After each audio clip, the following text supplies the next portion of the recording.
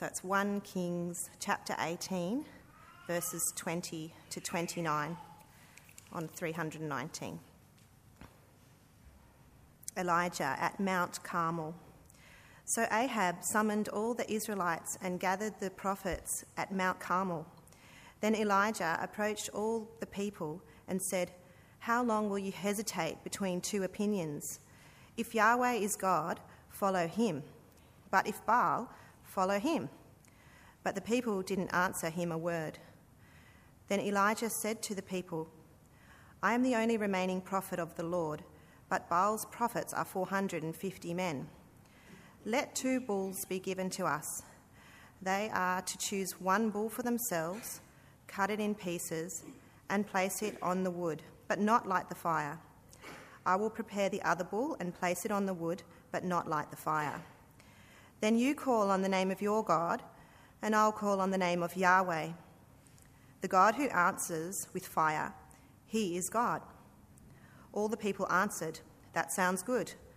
Then Elijah said to the prophets of Baal, "Since you are so numerous, choose for yourselves 1 bull and prepare it first. Then call on the name of your God, but don't light the fire." So they took the bull that he gave them, prepared it, and called on the name of Baal from morning until noon, saying, "Baal, answer us." But there was no sound. No one answered. Then they danced, hobbling around the altar they had made. At noon, Elijah mocked them. He said, "Shout loudly, for he's a god. Maybe he's thinking it over. Maybe he has wandered away. Or maybe he's on the road.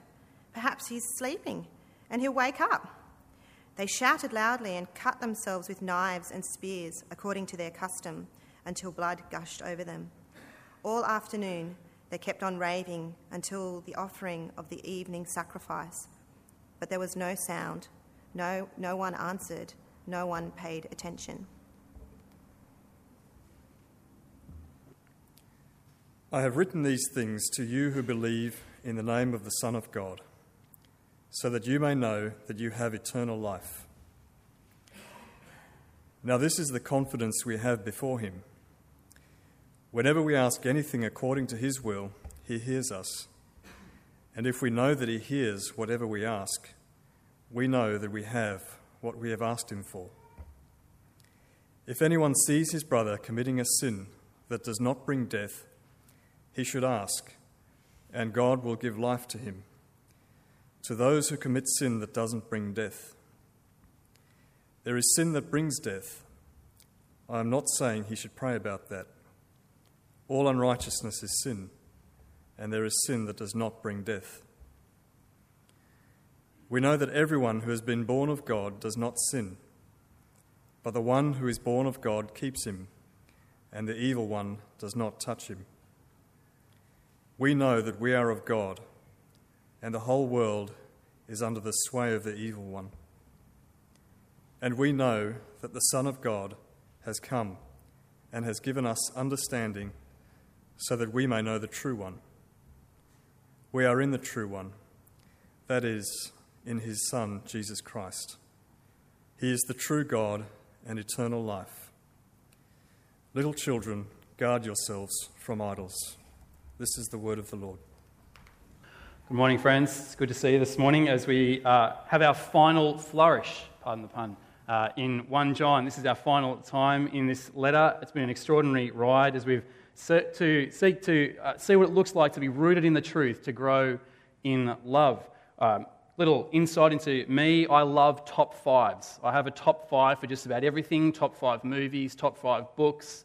I've got top 5 smells. I've got top 5 Sydney tourist attractions. What I want to share with you before we get into this word today is my top 5 moments in 1 John. Okay, they're going to come up on the screen. My top 5 moments. There we go. Next one. Next one. Here we go. There we go. Oh, it's a bit cut off. 1 John 2, verse 1 is one of my favourite verses. 1 John 2, verse 1. My little children, I'm writing you these things that you may not sin. But if anyone does sin, we have an advocate with the Father, Jesus Christ, the righteous one. I love that. We have Jesus. If we do sin, we've got cover. We've got the Lord Jesus Christ, his blood. The next one, 1 John chapter 3, verse 1. look at how great a love the Father has given us that we should be called God's children. And we are. Adoption is one of the highest privileges of knowing God, of the gospel. And that captures us. We are God's children if we're in Jesus Christ. I love that. The top 5 always has to have a cliche, okay? Cliche, 1 John 3:16. Anywhere there's 3:16 in the Bible usually means there's a cracking verse to read. John 3:16, 1 Timothy 3:16, 1 John 3:16. Here's the cliche. This is how we have come to know love. He laid down his life for us. We should also lay down our lives for our brothers. 1 John 5:1's my 4th. Everyone who believes that Jesus is the Messiah has been born of God, and everyone who loves the Father also loves the one born of him. It's a bit quirky, but it's a beautiful moment. Those who are born of God love God's kids as well. That's basically what that one's saying. And the final one is 1 John 2:28. I love it. So now, little children, remain in him, so that when he appears, we may have boldness and not be ashamed before him at his coming. Looking forward to that great day when God comes back in his Son, Jesus Christ. There's my top 5. You can talk about your top 5 with me over supper or over morning tea. Let's pray as we come before God's word this morning, this final part. Let's pray. Father, again, we are your sheep. You are our great shepherd. Father, your sheep hear your voice. Father, would you speak to our hearts and our minds and renew us in your grace again this morning so that we may know your grace deep in our bones again. And Father, that would cause us to know how much you love us, to remind us of the confidence we can have in you. And Father, that we would be men and women utterly devoted to serving you and our Lord Jesus Christ. So Father, we would pray this morning that by your Spirit and in your power we would see Jesus, we would hear Jesus, and we would love Jesus this morning. And we ask this in Jesus' name. Amen. My big idea for this morning is this. Radically rooted in God's heart means you can pray confidently, you can learn securely, and be utterly devoted to Jesus. I think you probably experienced that terrible thing when relationships just kind of degenerate into legal word games. I wonder when your last relationship went a little bit like that. Maybe you're in one right now. Maybe it's with your boss at your workplace. You're beyond haggling, you're beyond misunderstanding, you're beyond pleading with each other. You're just in this like legal word dance with each other. The boss says something, the employee tries to pin the boss down, then the boss evades, then you're scrutinising the email chains to see who said what to who. The worker promises something, the boss asks if the promise has been kept, the worker reinterprets the promise, and then you're back into the email chain again. Happens between husbands and wives, between spouses. A couple agrees on X, and then A reneges, B accuses A, and says to B, well, what I really meant by X was X plus 3. In fact, I really meant Y, and you really should have known that all along. It happens in elections. Love me, says the politician. I will give you X, Y, and Z plus A, B, and C. And guess what? I won't even tax you. Well, then after the election, what I really meant was, and it really is quite different.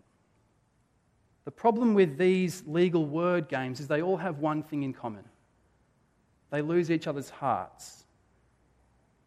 A gap has crept in amongst all the words. We no longer trust the other. We suspect that the other doesn't hear us anymore. The other doesn't care for us anymore. Worse still, the other doesn't love us anymore. I want to look at these final words of John's first letter with this idea in mind. Many initially find this to be a strange conclusion to this letter of 1 John. Among other things, there's a risk that we might end up in legal word games with this last section. Have a look at verses 14 and 15 with me in your text on page 1122. Now, this is the confidence we have before him. Whenever we ask anything according to his will, he hears us. And if we know that he hears whatever we ask, we know that we have what we've asked him for. Well, I've asked for something according to God's will. Well, why don't I have it? Has God shifted the goalpost a little bit and he's changed his will and I've now got to guess what that is? Why won't he listen to me? There's a sin that leads to death in verse 16. There's a sin that doesn't lead to death in verse 17. Do I just avoid the sin that doesn't lead to death and just get away with the other ones?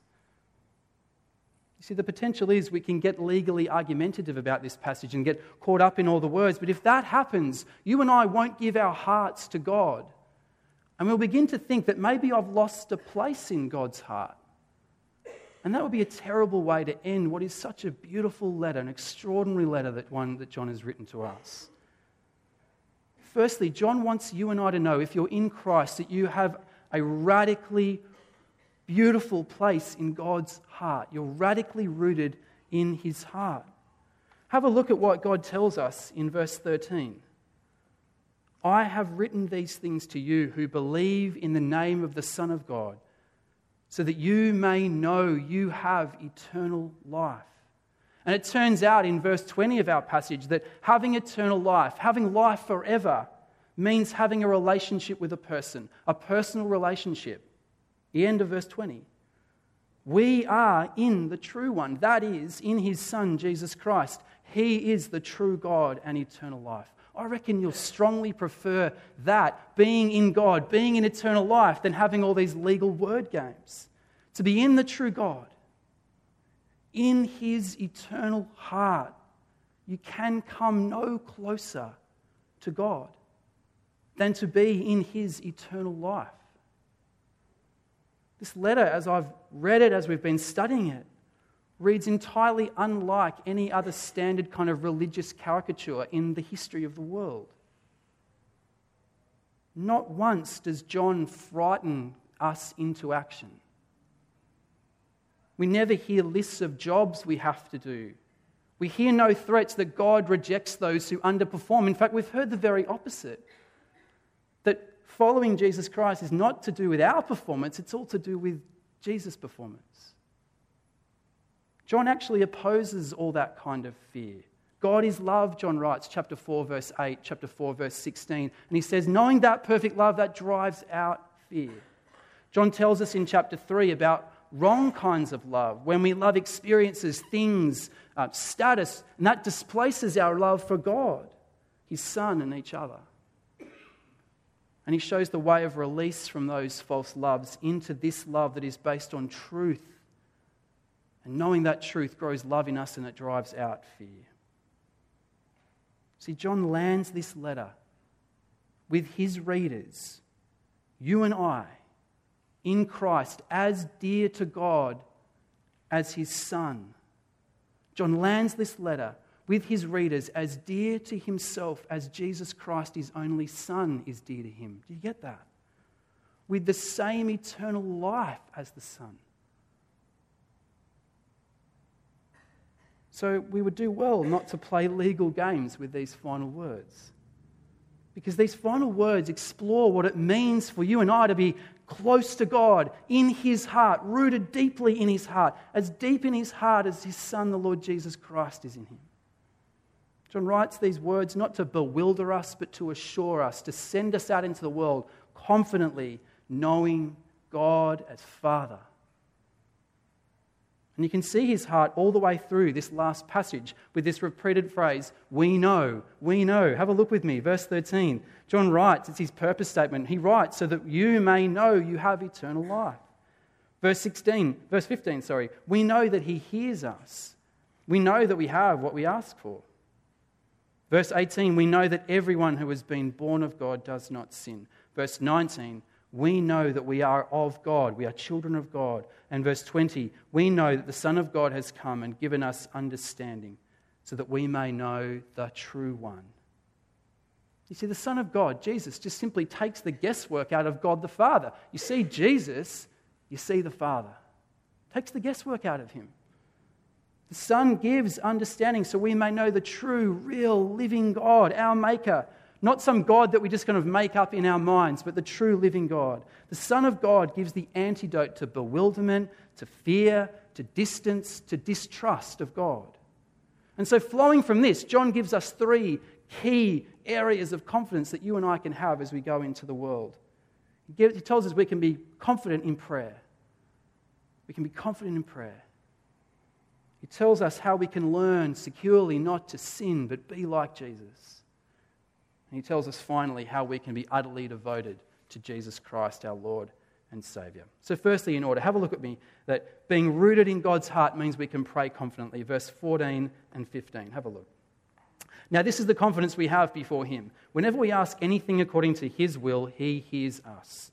And if we know that he hears whatever we ask, we know that we have what we have asked him for. These verses are all about confidence, brothers and sisters. Some of us find confidence harder than others. I know that. Some of us will always find confidence really hard, particularly when it comes to prayer. But you can be more confident when you know where you stand with someone. But when it comes to prayer, you may go down this kind of traditional line of doubt. When John says we have whatever we ask of him, but you say, I've prayed and nothing's happened. What's wrong with me? Does God hear everyone but me? Or maybe I have to guess his will correctly before I pray. And right away the legal word game starts dancing around in your mind, rapidly dissolving your confidence in God. But neither God nor John are messing with us at this point in this letter, because he gives us that certainty. We know that he hears us, says John. It helps for us to remember that in the ancient world, people had absolutely no confidence whatsoever that the gods heard them. Did you catch from our reading in 1 Kings chapter 18? Those characters who shouted louder and louder and louder, trying to kind of get the gods of the Baals to kind of hear them and respond. And, Elijah starts going, are they asleep? Are they at the supermarket? Are they not listening? Are they unable to do that? Slashing themselves with swords and spears and shouting louder and louder in the hope that the gods would hear them. The gods just don't hear you in ancient times. You come into the New Testament and people are still calling out, hoping that the gods would hear them. Paul lands in Athens in Acts chapter 17, and there are gods and temples and altars everywhere, and they're so desperate that the gods would hear them, they build a temple to the unknown, an altar to the unknown God, hoping to kind of catch it all in one big foul swoop. They're still not listening. The New Testament letters, this letter of 1 John, says there's a spiritual arms race going on at the time. The spiritually big ones try to impress God with all their loudness and shouting and activity, and leaves the spiritually small feeling hopeless and helpless. In the ancient world, the problem was the gods don't hear, they don't listen, they don't care. And a lot of people will struggle with this. I know some of you think like that. God doesn't care. Either because you're not sure that God is there, or because you feel very small in the spiritual arms race. But in Christ, we know that God, our Father, hears us. He hears us because we're in his heart.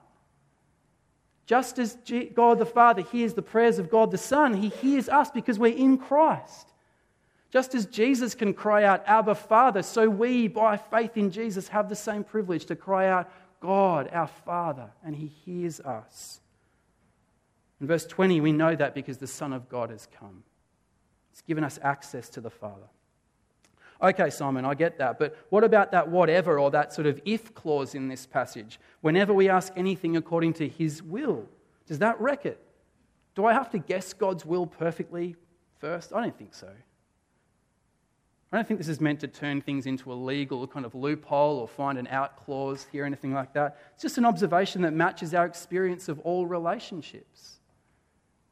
When we're talking to anyone, we never ask for things that they are opposed to.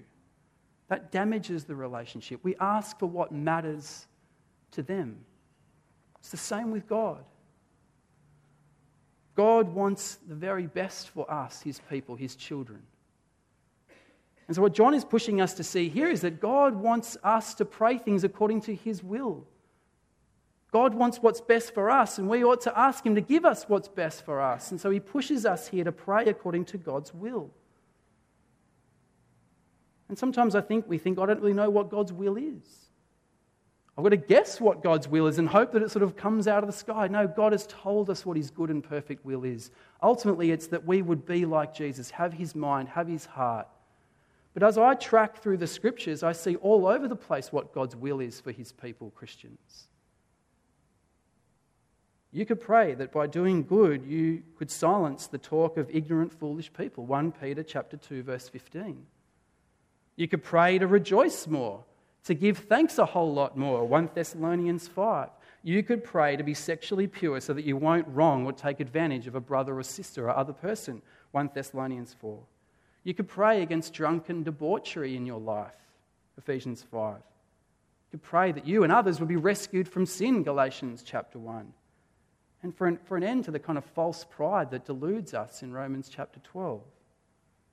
See, all those things are in our New Testament, in the Bible, that tell us what God stands for, what God loves, and how he wants us to be, his people.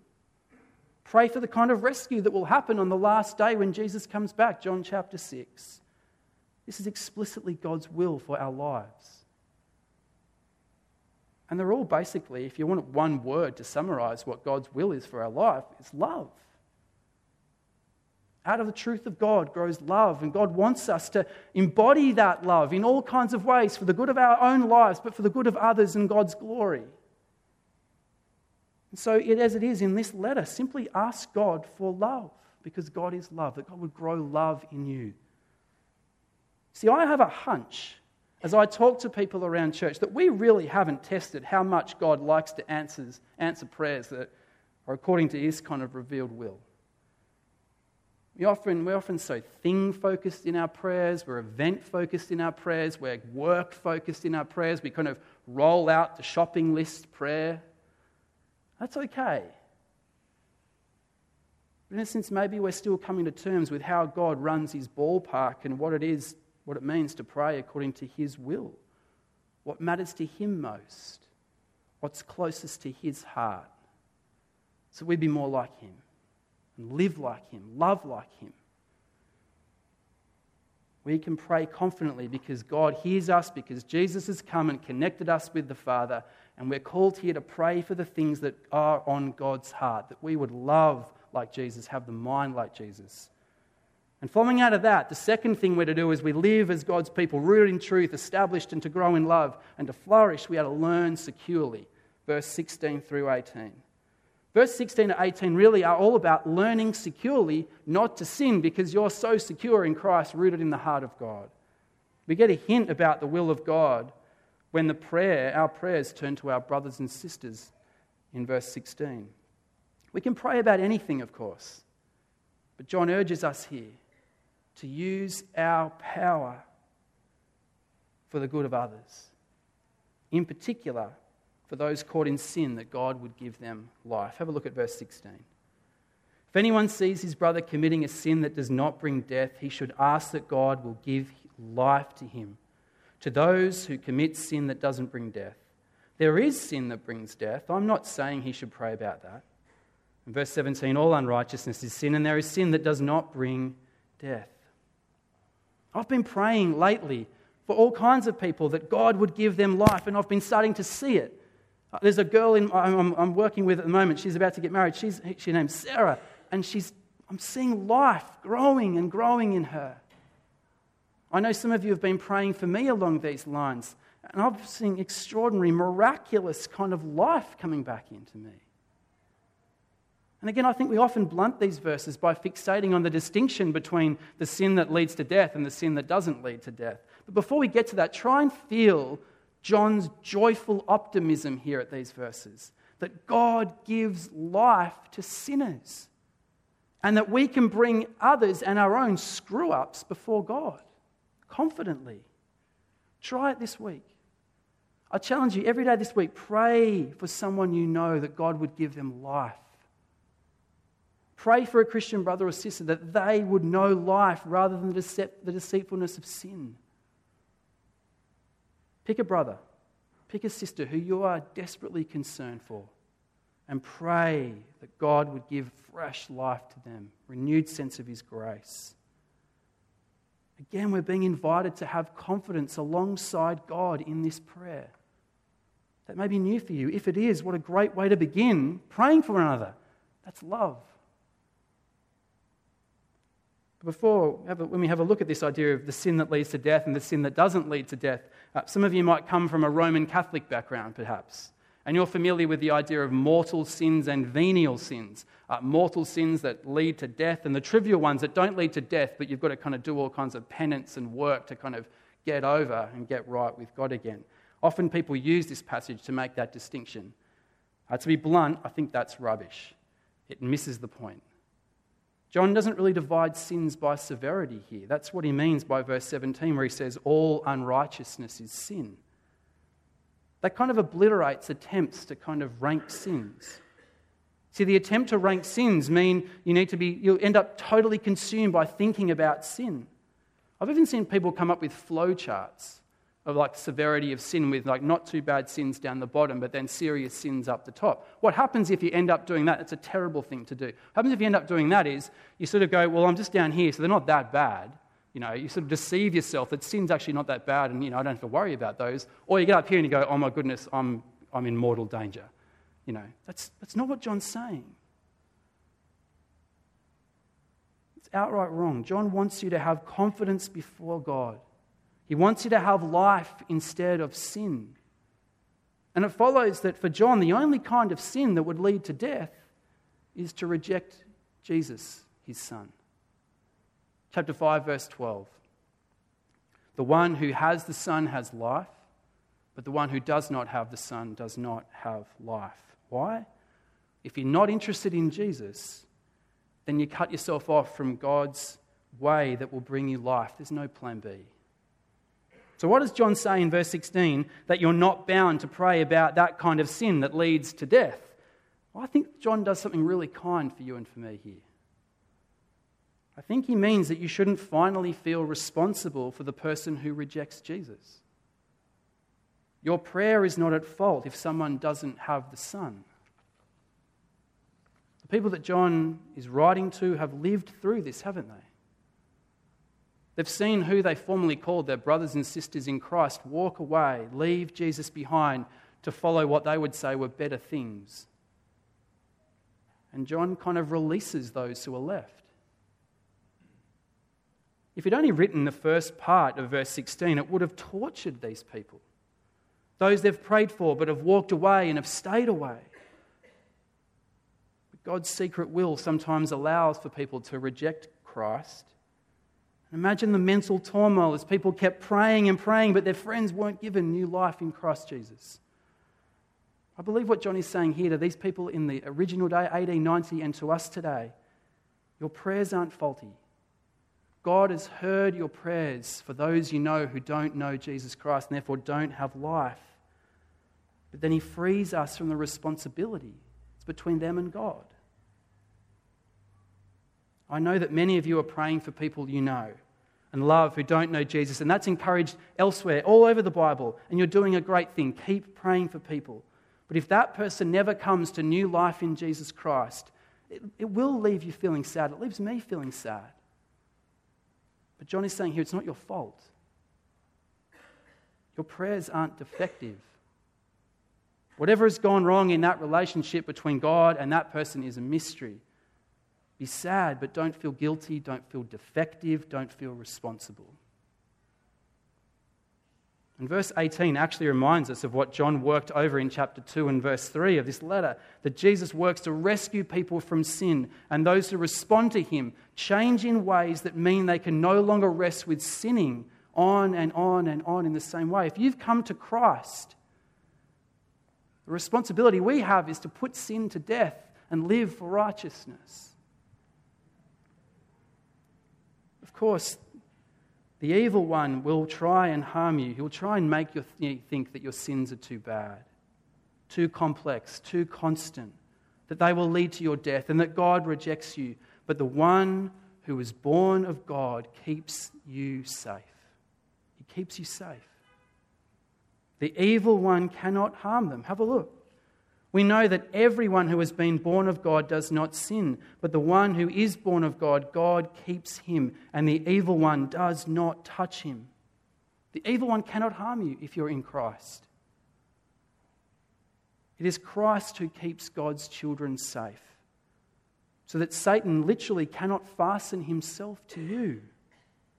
He may well attack you as a child of God, but he cannot succeed in getting you back into his grip. That is wonderful assurance.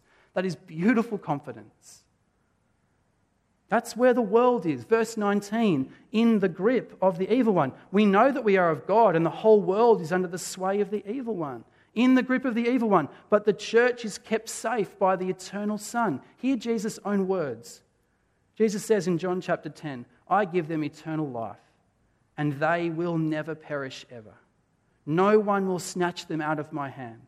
My Father who has given them to me is greater than all. No one is able to snatch them out of the Father's hand. The Father and I are one. John chapter 10. Wow.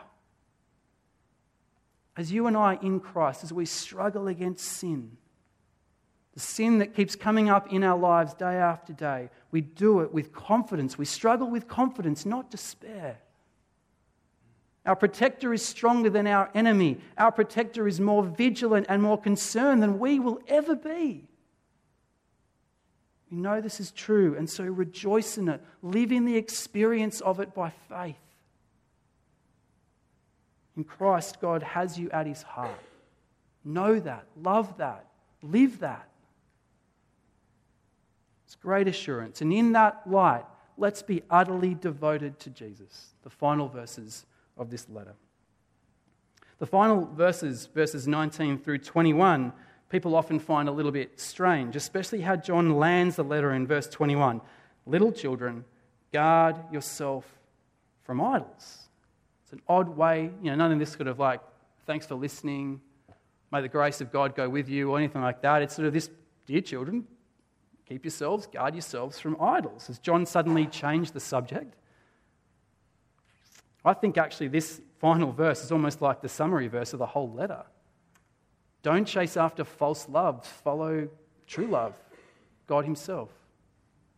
Don't sell yourself short for false things. Live for Jesus, the truth. I think if we think that it's a sort of a weird way to end and sort of to bring up idols, perhaps we have a shallow image of what an idol actually is. If you're like me, when you think about idols, your mind sort of shoots to statues and shrines, big ones and small ones and things like that. Yeah, we tend to look down on people who are sort of deluded and poor and sort of following those kinds of things. We're too, advanced for things like that. Of course, millions of people around the world remain highly attached to literal idols. And if we were Christians in those cultures as well, it would seem a really obvious way to end the letter about truth and love by sort of bringing up the false love of idolatry, mistaken love. But the key to this final verse really came back in chapter 2, verses 15 and 17, the real idol, where John writes in chapter 2, verse 15, do not love the world or the things that belong to the world. If anyone loves the world, love for the Father is not in him. For everything that belongs to the world, the lust of the flesh, the lust of the eyes, the pride in one's lifestyle, is not from the Father, but is from the world. And the world with its lust is passing away, but the one who does God's will remains forever. That's the idol. When we're controlled by our desires, our false love displaces our love for God and each other. And all day long we go thinking about other loves without ever thinking about how much God has loved us and his love for us in his Son, Jesus Christ. So the little statue versions of them just reiterate and reaffirm our false loves. Back in chapter 5, in contrast, John wants you to know that you are a child of God. Verse 19. The people whom we crave status from, the pride of life, the people we crave status from, they don't care for us. The experiences that we long for, the lust of the flesh, they don't love us.